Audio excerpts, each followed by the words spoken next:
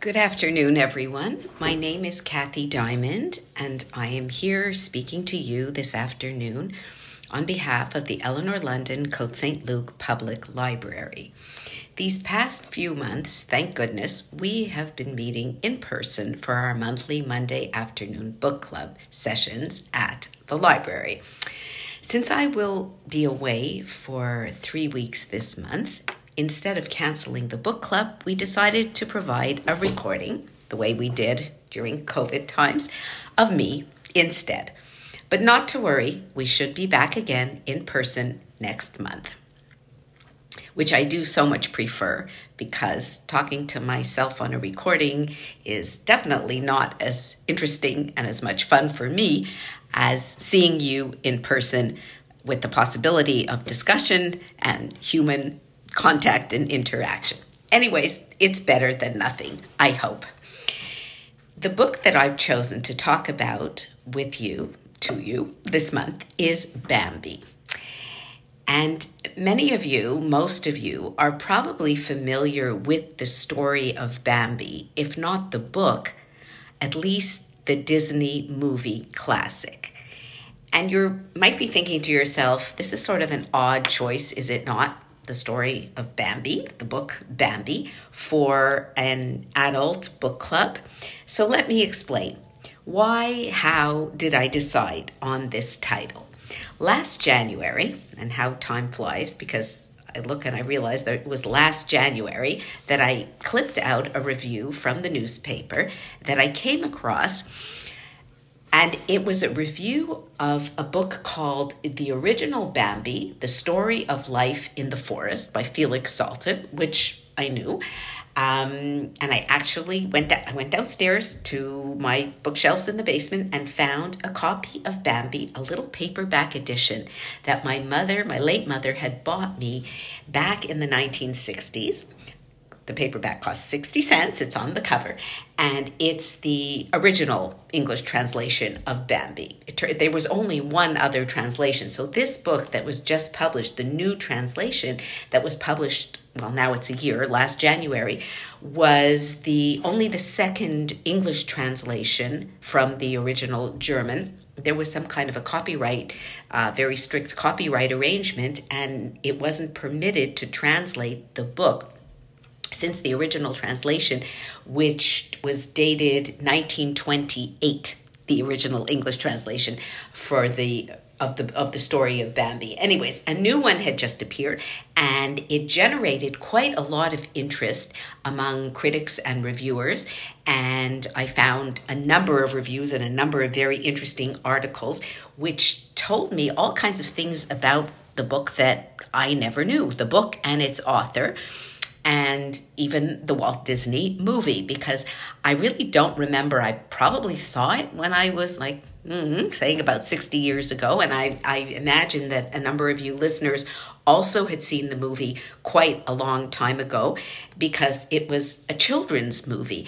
And I don't think I had ever actually read the story, or I don't remember having read the story. So when I saw these reviews and they brought out such interesting aspects of the story as well as of the author's life. And the author's life is as interesting, if not more interesting, than the story of Bambi. And of course, the Disney film adds another little angle to the whole thing. So I said, you know what? I think this would be really interesting to talk about because it's really not just a children's book. I mean, it's billed as a children's book, but when you read it, you realize that there's certainly a lot more in it than would be understandable to young children. They wouldn't be young children anyways, but even younger people. So I have in front of me, you can't see this because this is only a voice recording, but I have a copy of the original little paperback version of Bambi, and I have a copy of this newly translated and published version, which was translated and introduced by a professor, a retired professor, Professor Emeritus at the University of Minnesota by the name of Jack Zippis. And it's very interesting. I compared the two versions. I read the original English translation and I read the more recent English translation. And I'll talk about that in a minute. But first I'd like to start with an interesting fact, which I didn't know. In the article, in the original review that I took from I believe, the Gazette or the National Post, the reviewer began as follows.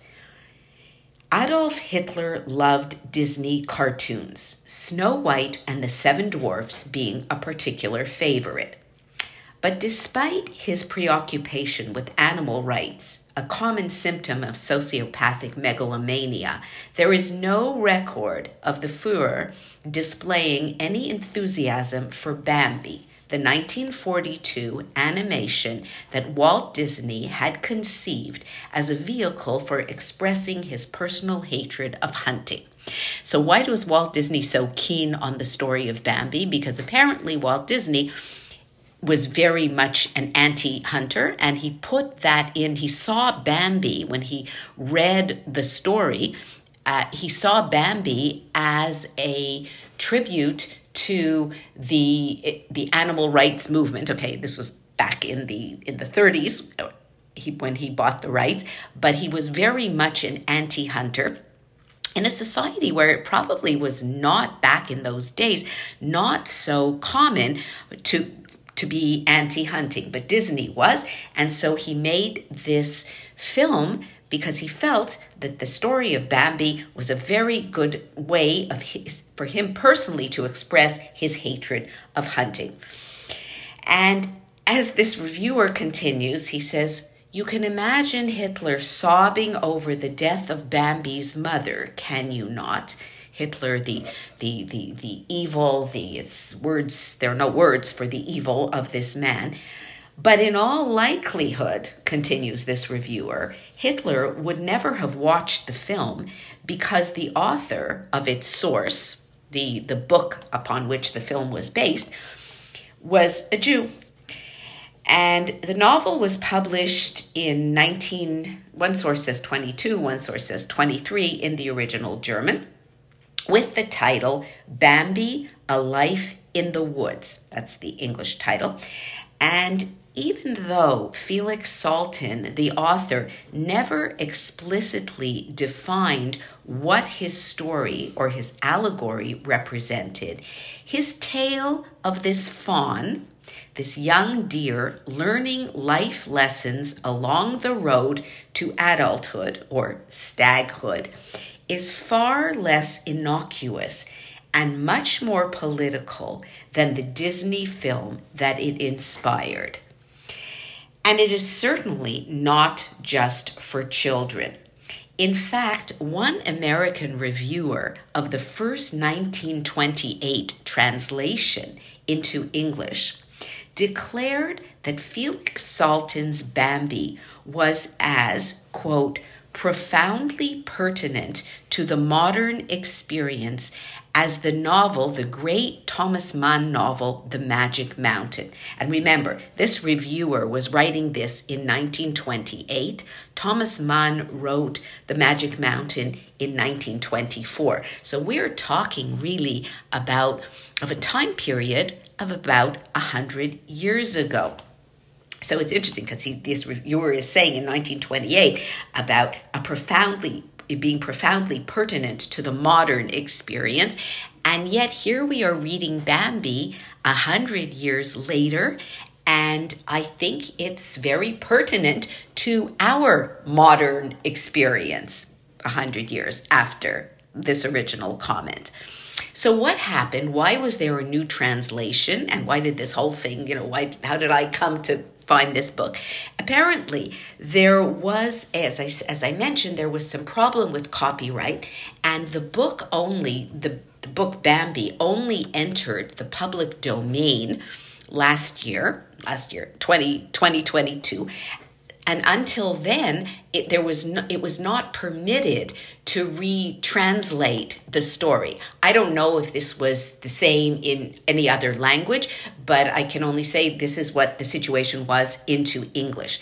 So finally, this translator, Jack Zippus, this American scholar, for whom this was a very important thing to do, he was finally able to bring his translation of the Bambi story to a publisher, and the book is published by Princeton University Press. And what he wants to do, what he says, Jack Zippis, in his introduction to this new translation, what he wants to do is to retranslate it in order to clear away, as he feels, several decades worth of cutesy additions to the story, to better reveal, because he couldn't stand, in this case he's referring to the movie, because the Disney movie, this translator Jack Zippis can't stand the Disney movie. He says he calls it in his introduction a pathetic, almost stupid film. And he wants to clear away all the misconceptions that Disney's film added to the Bambi story. And in order to do that, he felt that he had to retranslate. And it's interesting when you compare the two translations, because I have both of them in front of me. I'll read you a couple of excerpts, and you can maybe get an idea for yourself whether there is to me, there was not such a great difference between the original and the more modern translation. The language, yes, it sounds a bit different because, of course, 100 years ago, or almost 100 years ago, the English language did sound slightly different than it sounds today. And the way we might phrase a sentence sounds different than the way the translator would have phrased it back in the 1920s. But in any case, the point of this new translation, it seems, was, and according to the introduction in this new translation, that the author felt that the original English translation of the book did not do the German version full credit. Who is the author? Because as I wanted to talk to you about the author of the book, Felix Salten was born in Hungary in 1969, and his real name, or his name at birth, was Sigmund Saltzman. So Felix Salten was a name that he took for himself a little bit later on in his life. Saltzman's family moved to Vienna when he was a newborn, basically just a few weeks old. His father, it turns out, Saltzman's father, was an engineer by training. He had come from this long line of rabbis, a very rabbinic family. Saltzman's father had given up any religious practice. He wanted to become a modern man. He wanted to become a citizen of the Austro-Hungarian Empire, not to be fettered by tied down by these old antiquated Jewish religious practices. So his family, Salten, the author, grew up in a very assimilated home. Nevertheless, it was a Jewish home because if you were Jewish back in the late 1800s, early 1900s, that was something that you were not allowed to forget, even if you were not a practicing Jew. But the father decided to move his family from Budapest to Vienna because Austria at the time was granting Jews full citizenship, something that they did not have in 1869 in Hungary. So the family moved to Vienna, and also remember it was the Austro-Hungarian Empire, so the borders were fluid, and his family. So Salten basically grew up in Vienna as an Austrian, as a Viennese citizen. However, it was not all sweetness and light by any means. Salten wrote later on that he was a victim of anti-Semitic bullying from his very earliest days at school, not only by his fellow pupils, but by his teachers as well. So yes, Austria may have granted Jews full citizenship legally, but anti-Semitism was still extremely strong and virulent in Austria. Salten's father, as I mentioned, was an engineer by training. Unfortunately, he was not a very good businessman. He tried his hand at different business ventures, and they all failed. And slowly, his family went from a decent middle-class life to struggling and to harsh poverty, which required the children, Salten and his 5 siblings, as they reached a certain age, they had to leave school and go to work. So Salten, at the age of 16, had to give up on his education, and he went to work in an insurance company. But meanwhile, he had always had a great desire to write, so he wrote in his spare time, and he tried to establish himself as a writer while he worked at this day job in the insurance company. And apparently it was around this time when he went to work, so in his late teens, that he changed his name from Siegfried Saltzman to Felix Salten in order, as he said, to unmark himself, he said, as a Jew, right? So he took on a less Jewish sounding name. But the virulence of early 20th century anti-Semitism prompted him in later life to repudiate this change of his name and write once again about the problems facing Jews. He conceived the idea for the story of Bambi in the wake of a propaganda campaign that sought to blame Jewish subversives for the German and Austrian defeat in the First World War. So it's the old story when any society, unfortunately, when there's a problem, when they lose a war, when there's a plague or any ill befalls a society, and in Europe and in other countries, in the Arab countries as well, who does one blame? One blames the Jews, if there is any kind of Jewish community in the country. So this is what happened. And of course, as we know, that Germany, Austria-Hungary was very ashamed at having lost the First World War. And those years in between the end of the First World War and the beginning of the Second World War, the 20 years, really consisted of Germany trying to rearm itself, which it did. And in order to fight again and continue what they considered to be a shameful defeat at the hands of the Allies, which they were not going to leave alone. But in the meanwhile, it was the Jews' fault. So anti-Semitism was very strong and very virulent, as Salten was a young man in growing up there in Vienna. And that's what gave him the idea to write the story of Bambi. 2 years after Bambi was published, interestingly, Salten wrote a travel book, which was also a Zionist piece called New People on Ancient Soil, a tour to Palestine. He went to see Palestine. He was inspired by Theodor Herzl, a fellow Viennese journalist at the time. And so he grappled. He was living with this in this very anti-Semitic society. He was trying to fit in. He was trying to become a writer, and he joined this group of young Viennese writers that used to meet in cafes, and he wanted very much to become part of that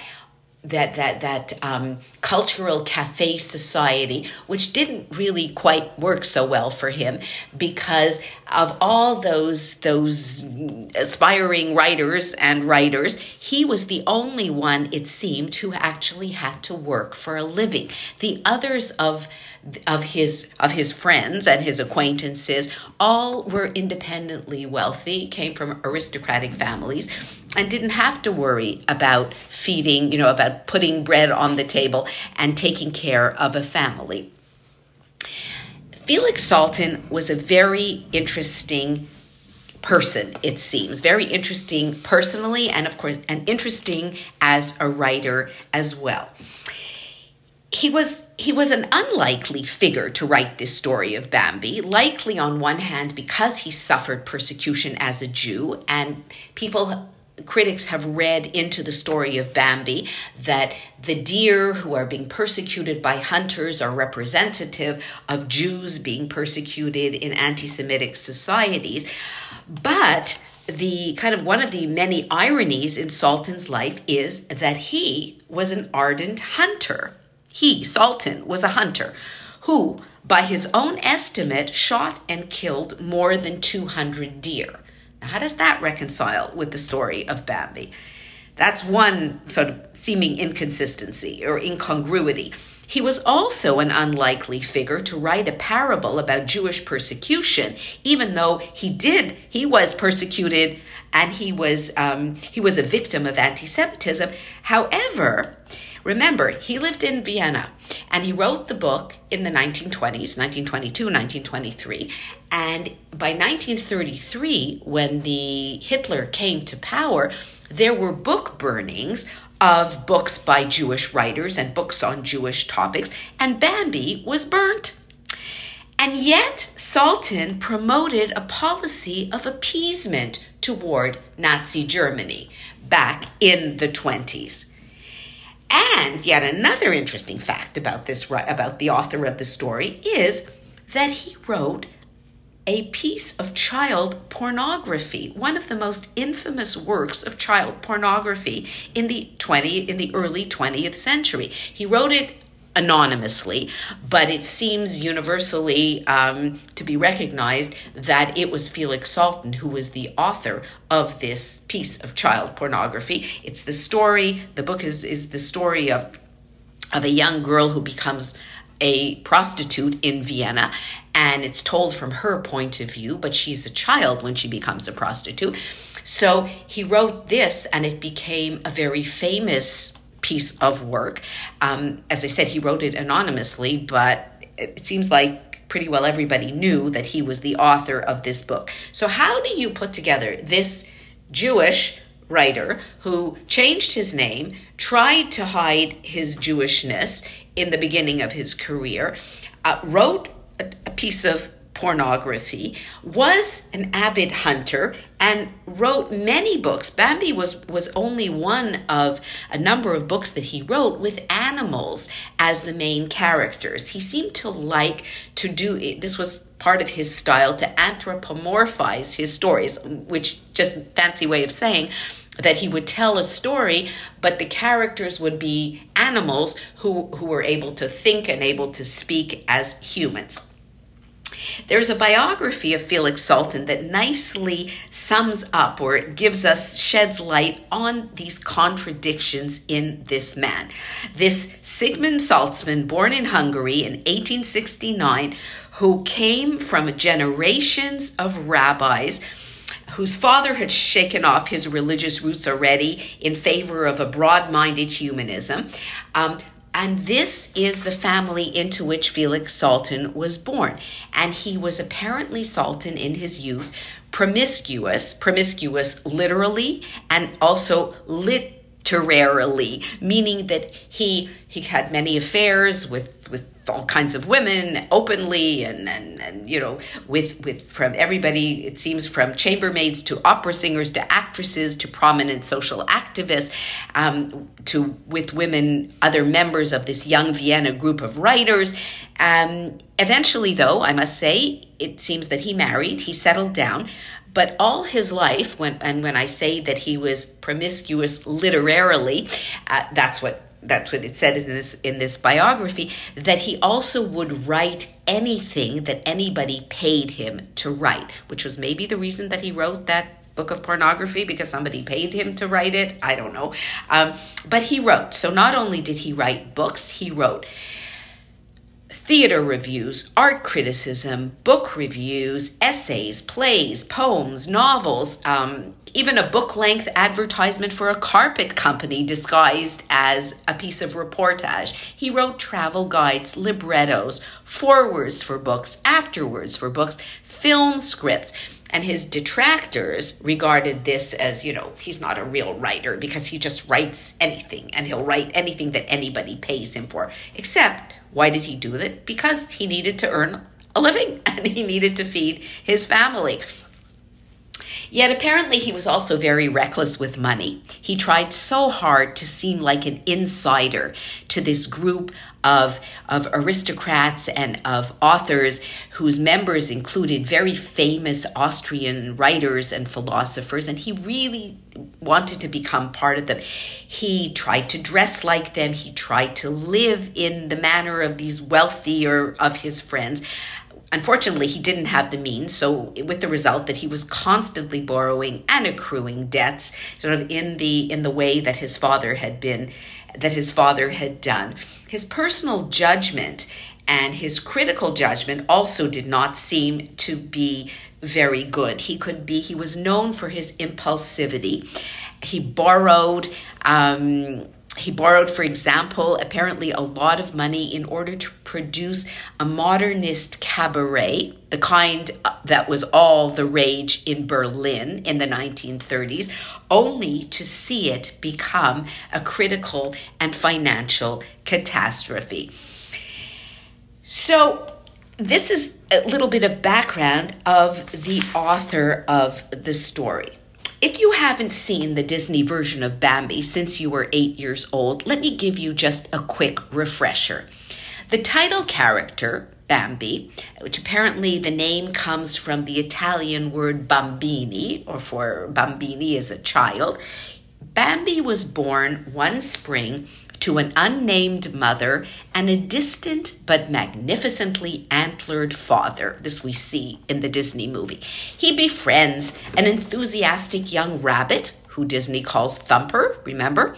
A sweet-tempered skunk, who Disney called Flower, and a female fawn named Faline. Faline appears in the book as well. After the death of his mother the following spring, Bambi and Faline fall in love, but their relationship is tested by a rival deer, a pack of hunting dogs, and finally by the forest fire. And I think any of you who've seen the film will remember, you'll remember Bambi's mother when Bambi's mother gets killed, and you'll remember the scene of the forest fire when this forest fire tears through the forest, the woods, and all the animals are fleeing for their lives. Having triumphed over all three, Bambi, together with Faline, they have a pair of fawns, and as the film concludes, the hero, our Bambi, like his father before him, is watching over his family from a faraway crag on a mountain. That was the film version. Apparently, Bambi, the film, was not particularly successful when it was first released. There wasn't very good audience turnout. 1942, it was the middle of the Second World War.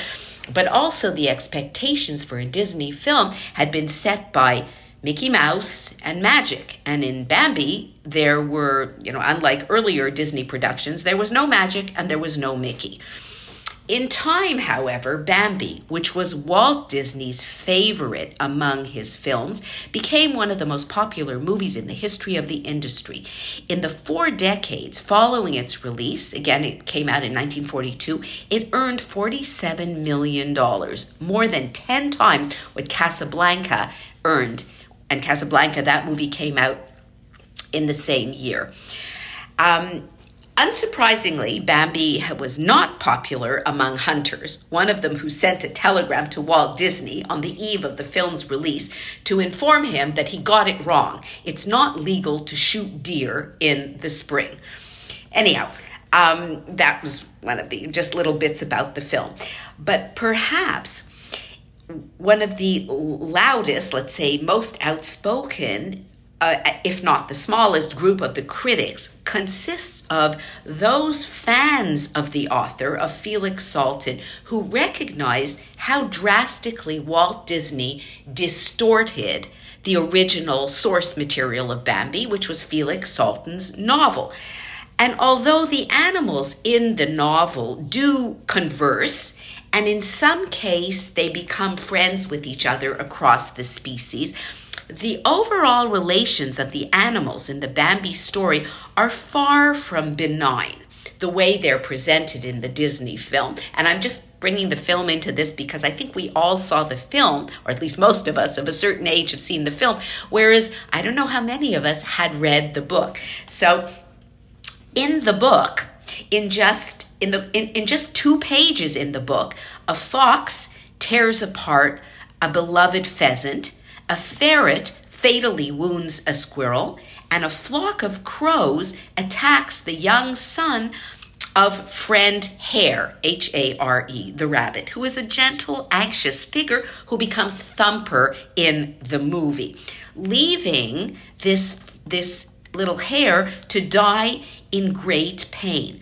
Later, Bambi himself nearly batters to death a rival who is begging for mercy, while Feline, the female, the doe, looks on, and Bambi's love interest, looks on laughing.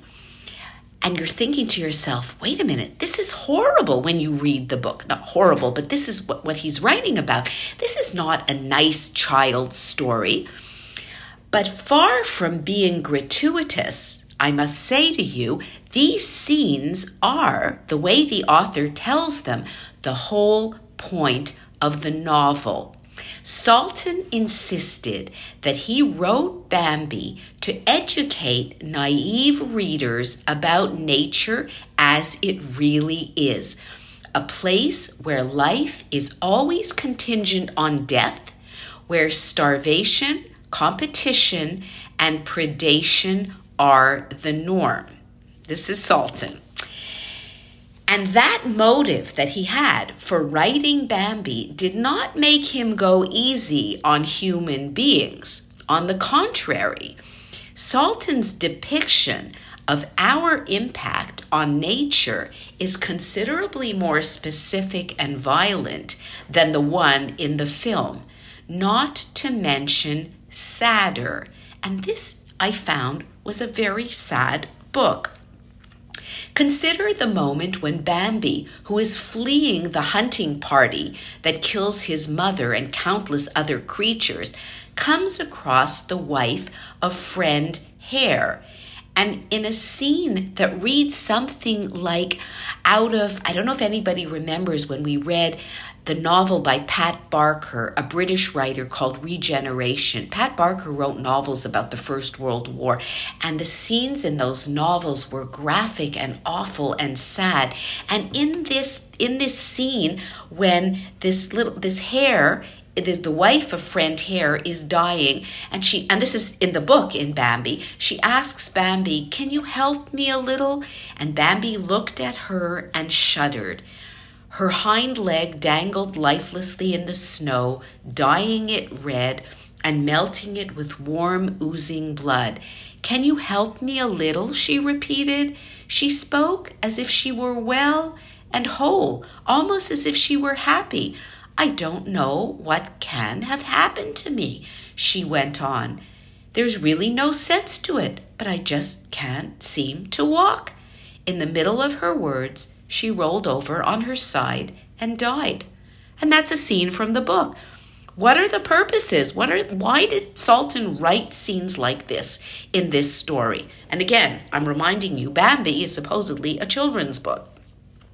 Salten said that despite his own affinity for hunting, he was trying to dissuade others from killing animals except when it was necessary for the health of a species or an ecosystem. Which, does that sound a bit hypocritical? Maybe less than it seems, because Salten despised poachers, and he wrote about that. But authors do not usually or do not often get necessarily the last word on the meaning of their work. And so a lot of people believed that Bambi was really no more a story about animals than was Animal Farm, that George Orwell's classic Animal Farm. Salten continued to insist that Bambi was a story about animals. It was an anti-hunting story. It was meant to dissuade people from being cruel to animals. But instead, the reviewers and the critics and the readers saw in Bambi what the Nazis did, a reflection of the anti-Semitism that was on the rise all across Europe when Felix Salten wrote it. And again, to put it into context, Bambi was published in German in 1922. So it was before the beginning of the Second World War, and yet there was enough anti-Semitism and there was the rise of the National Socialist Party that Salten saw. The figures, the characters, the different animals in the story are drawn with sympathy and yet often with a coldness, a cold-heartedness, and a distancing by the author. So you can see why Walt Disney left out a number of scenes in the book. He left out, for example, a scene in the book where a dog kills a fox. And that scene, if you've read the book, maybe some of you have read it, or if you are going to read it, it unfolds at a horribly leisurely pace. He describes how this fox is shattered and bleeding. I mean, when I'm telling you this story, it seems almost worse in the retelling than when I was actually reading it. And to say that none of these scenes were not in the Disney film. So it's easy to see why people interpreted Bambi as a covert account of the crisis facing European Jews in the 1920s, a story about innocent creatures who were forced to remain constantly vigilant against danger from would-be betrayers within and proto-brown shirts, fascists, National Socialists without. Some of Salten's biography does support that understanding, particularly with knowing the fact that he knew a thing or two about assimilation. In fact, Salten wrote, "I was not a Jew when I was a boy." He was raised in this household that prized European liberalism, that had, as I said, discarded its rabbinic roots even 2 generations before. They prided themselves on being worldly and European and liberal and not, parochial Jews. He was educated. Salten was educated in part by very pious Catholic teachers. He went to these Catholic schools. And he only began to identify as Jewish in his late 20s, that was the time when he grew close to Theodor Herzl, a fellow Austro-Hungarian writer and the father of the Zionist movement. And so he claimed then that when he had read Herzl's pamphlet, The Jewish State, that made him willing to love my Jewishness. But that love was, to say the least, complicated. Because on one hand, Salten began writing a weekly column for Herzl's Jewish newspaper, in which he grew more and more critical of the assimilationist impulse that had shaped his own childhood. On the other hand, he wrote for Herzl's newspaper anonymously, and he wouldn't set foot in the newspaper's offices. So he did it, but he wasn't willing to go the full way to do this. In later years, his increasing willingness to embrace his Judaism corresponded, not coincidentally, with the increased anti-Semitism in Vienna, which made it impossible for Jews to forget or deny their religious background. So whatever Bambi may be, however you want to interpret it, an anti-hunter tale, a tale of how the animal world and the whole ecosystem of a forest is best to best flourish, it is really at heart a coming-of-age story. Bambi is born at the beginning of the book, and when the story ends, he is a mature adult, and he is able to look back on, the readers, able to look back through the character on his life. It is also a story not only of a coming of age, but it's also a novel of maturation, a novel of education and training.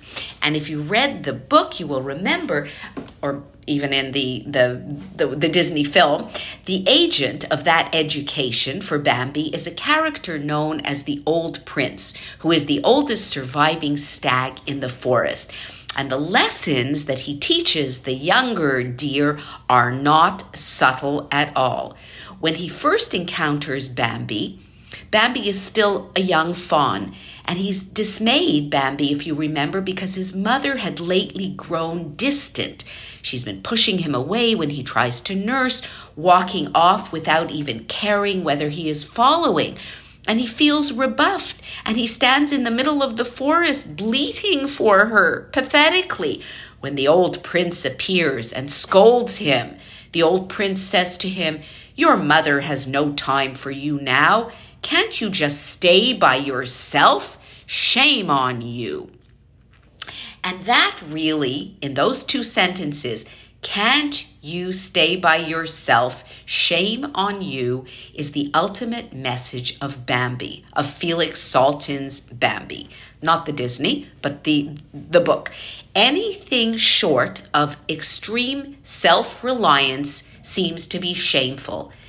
Independence is what one has to do in order to survive. To be dependent on others is unseemly. It's restrictive and it's dangerous. Of all his teachings, Salten writes in Bambi, this had been the most important. You must live alone. If you wanted to preserve yourself, if you understood existence, if you wanted to attain wisdom, you had to live alone. And this is what Bambi is about.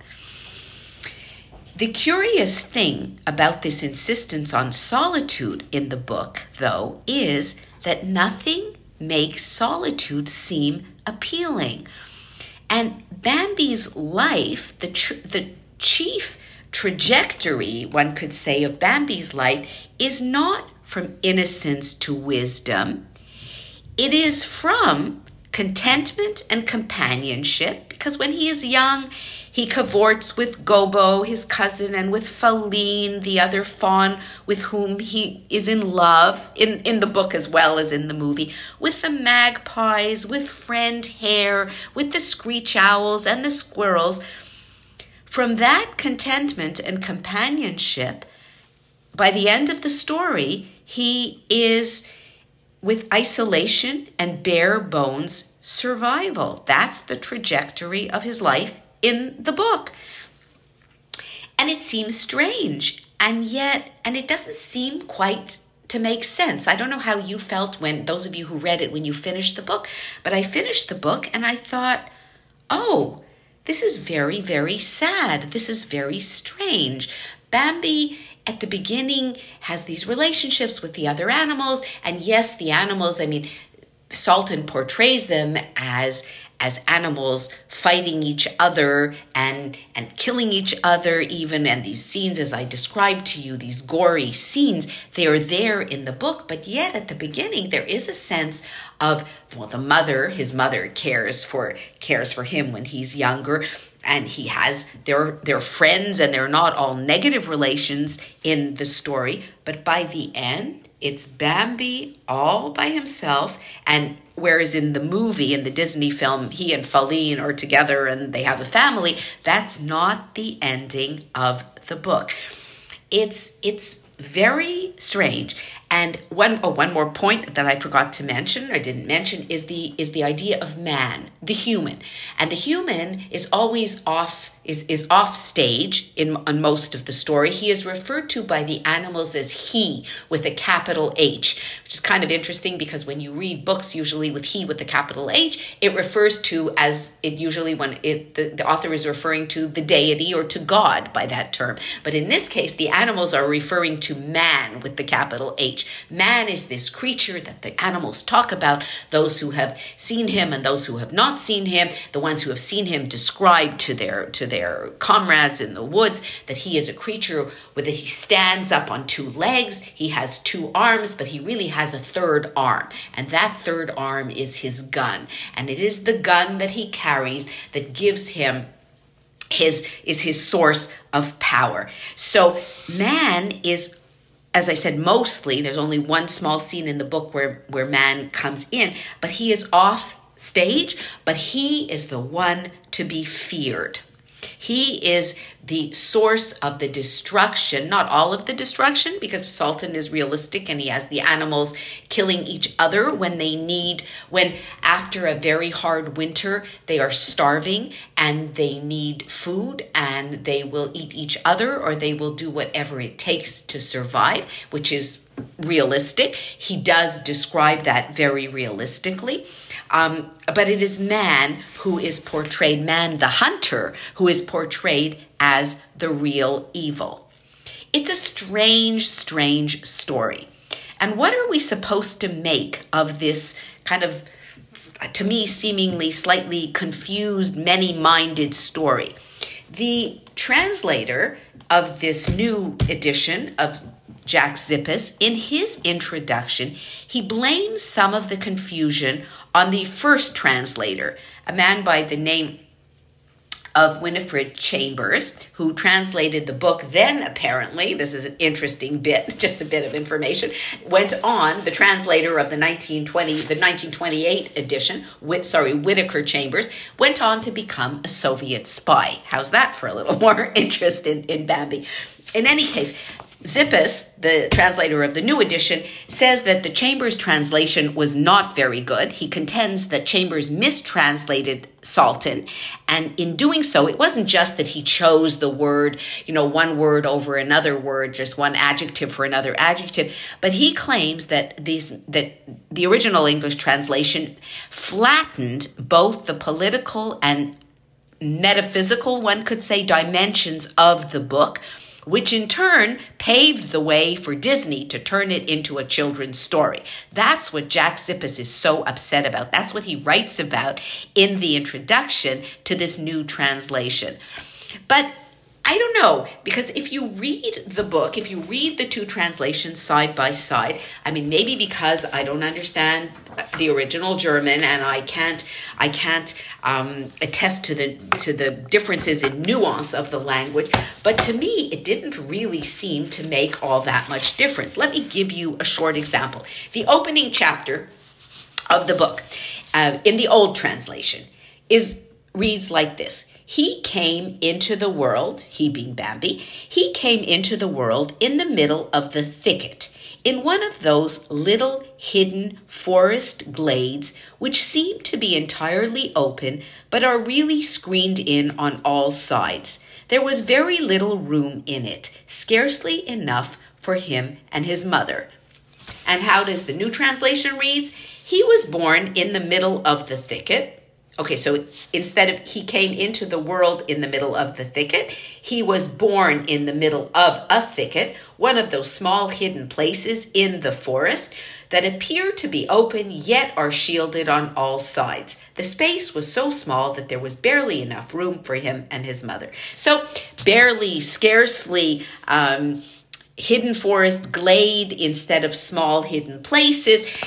These are examples of the differences in the translation. The original translation, which was written, almost 100 years ago, reads in an English that's from that time. And the modern translation, the 2022 translation, reads in a more modern fashion. How this really affects the reading of the book and how that could pave the way for Disney to turn it into a children's story, I'm not really sure. Zippus is knowledgeable about his subject matter, that is for sure. He has credentials. He's translated many German fairy tales and children's stories. He was a professor of German literature for many, many years. But it doesn't seem that he's a particularly gifted writer. At least that's when I read the book. And so I'm not quite sure if there was really such a need for this new translation. However, it's brought a lot of interest and discussion to the book of Bambi. I would not have picked it up and read it if I hadn't found this piece in the paper last January, which piqued my interest because I never thought of Bambi as anything other than a children's story, because I guess I had the Disney movie stuck in my head more than the original Bambi, if I ever read it, which I really don't remember. But really, honestly, in both versions, the Bambi that emerges is a complex work, part nature writing, part allegory, and part autobiography. What makes it such a surprising source for a beloved children's classic is ultimately not its violence, nor its sadness, but it's, it's bleak. And bleak is different than sad. Sad is an emotion. You can be sad, you can be happy. But bleakness, and that's how the book leaves the reader, with a feeling of bleakness. And just to give you an example of the end of the story, again, remember, this isn't the Disney movie where it's happily ever after. The end of the book, and I'm going to read you from the original translation, which I happen to prefer.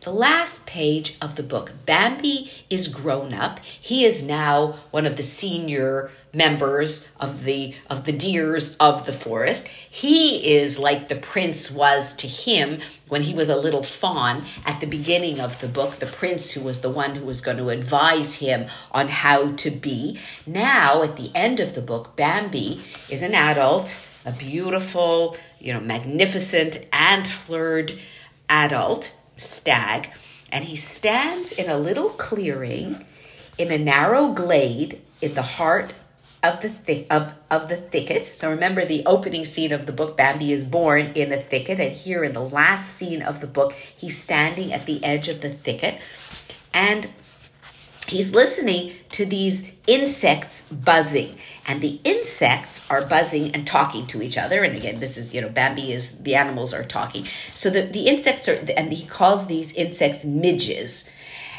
The midges are talking to each other. Did you see him? The midges ask each other. Who? That old May beetle, some of the other midges hummed. All of his offspring are dead. Only one is still alive. Only one. How long will he live? A number of midges asked. The others answered, we don't know. Some of his offspring live a long time. They live forever, almost. They see the sun 30 or 40 times. We don't know how many exactly. So thinking 30 or 40 times, that means 30 or 40 days. This is a very long time in the life of a midge, a tiny little insect. Our lives are long enough, and we see the daylight only once or twice, meaning they live for a day or two. How long has the old beetle been living? Some of the very small midges asked. He has outlived his whole family. He's as old as the hills, as old as the hills. He's seen more and been through more in this world than we can ever imagine. And Bambi had been listening to this conversation. He walked on. He thought, midge buzzings. A delicate, frightened call then came to his ears. He listened and went closer, perfectly softly, keeping among the thickest bushes and moving noiselessly as he had long known how to do. The call came again, more urgent, more plaintively. Fawns' voices were wailing, "Mother, mother!" Bambi glided through the bushes and followed the calls. Two fawns were standing side by side in their little red coats, a brother and sister, forsaken and despondent. "Mother, Mother," they called. Before they knew what had happened, Bambi was standing in front of them. They stared at him speechlessly. "Your mother has no time for you now," said Bambi severely. He looked into the little brother's eyes. "Can't you stay by yourself?" he asked. The little brother and sister were silent. Bambi turned and, gliding into the bushes, disappeared before they had come to their senses. He walked along. "The little fellow pleases me," he thought. "Perhaps I'll meet him again when he's larger." He walked along. "The little girl is nice too," he thought. "Feline looked like that when she was a fawn." He went on and vanished in the forest. That's how the book ends. So, as I say, a different ending from the movie where Bambi and Feline get together. In this story, Feline and Bambi do not get together, and Bambi is an adult, and Bambi is all alone, and it seems that that's the lesson in life that he was meant to learn. And when he's talking to these fawns, he's telling them the same thing that the old stag, the prince, had told him at the beginning of the book. And so the book concludes. So one wonders, what was the point of all of this? Is it really an anti-hunting story? Is it a story about the dangers of the forest? Is it a story? Is it an allegory of the persecution of Jews? Different reviewers and different critics have different opinions. But it seems to be that one of the messages of the book, one of the strong messages, is don't put your faith in others. Be careful. And Salten, the author of Bambi, seems to have had the dubious satisfaction of being proven right.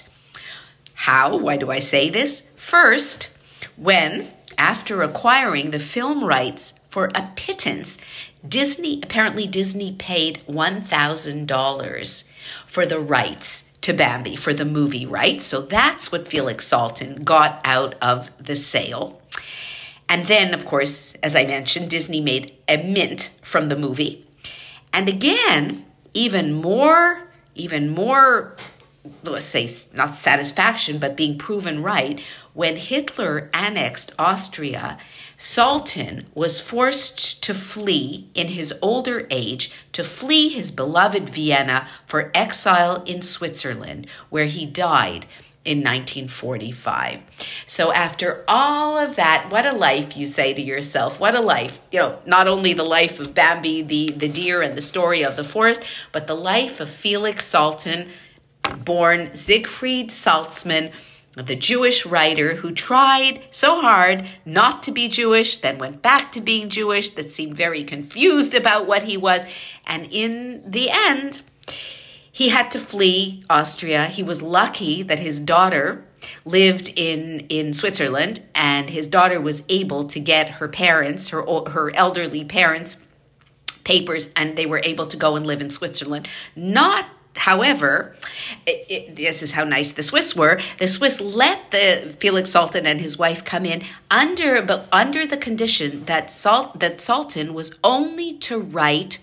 He was not allowed to write anything political. He was not allowed to write any piece of journalism. He could write his poems. He could write little plays. He could write little stories. But that was all. That was the condition that the Saltens were allowed to go to Switzerland. In any case, their lives were saved. They didn't die at the hands of the Germans in the Holocaust. He died in 1945, several months after Adolf Hitler had committed suicide. And that's the story of Bambi. That's the story of Felix Salten. And I hope that you are able to get the chance to read, whether it's the original translation or the new translation, read the story of Bambi, because as I'm thinking most of you had seen the movie many years ago, and this provides a whole new insight into the story. Makes for very fascinating reading, makes for fascinating talking about.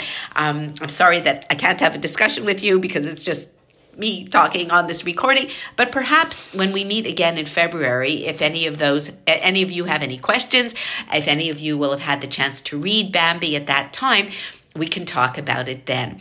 So thank you very much for listening to me today, and wishing you a very good month, and looking forward to seeing you in person when we meet again in February.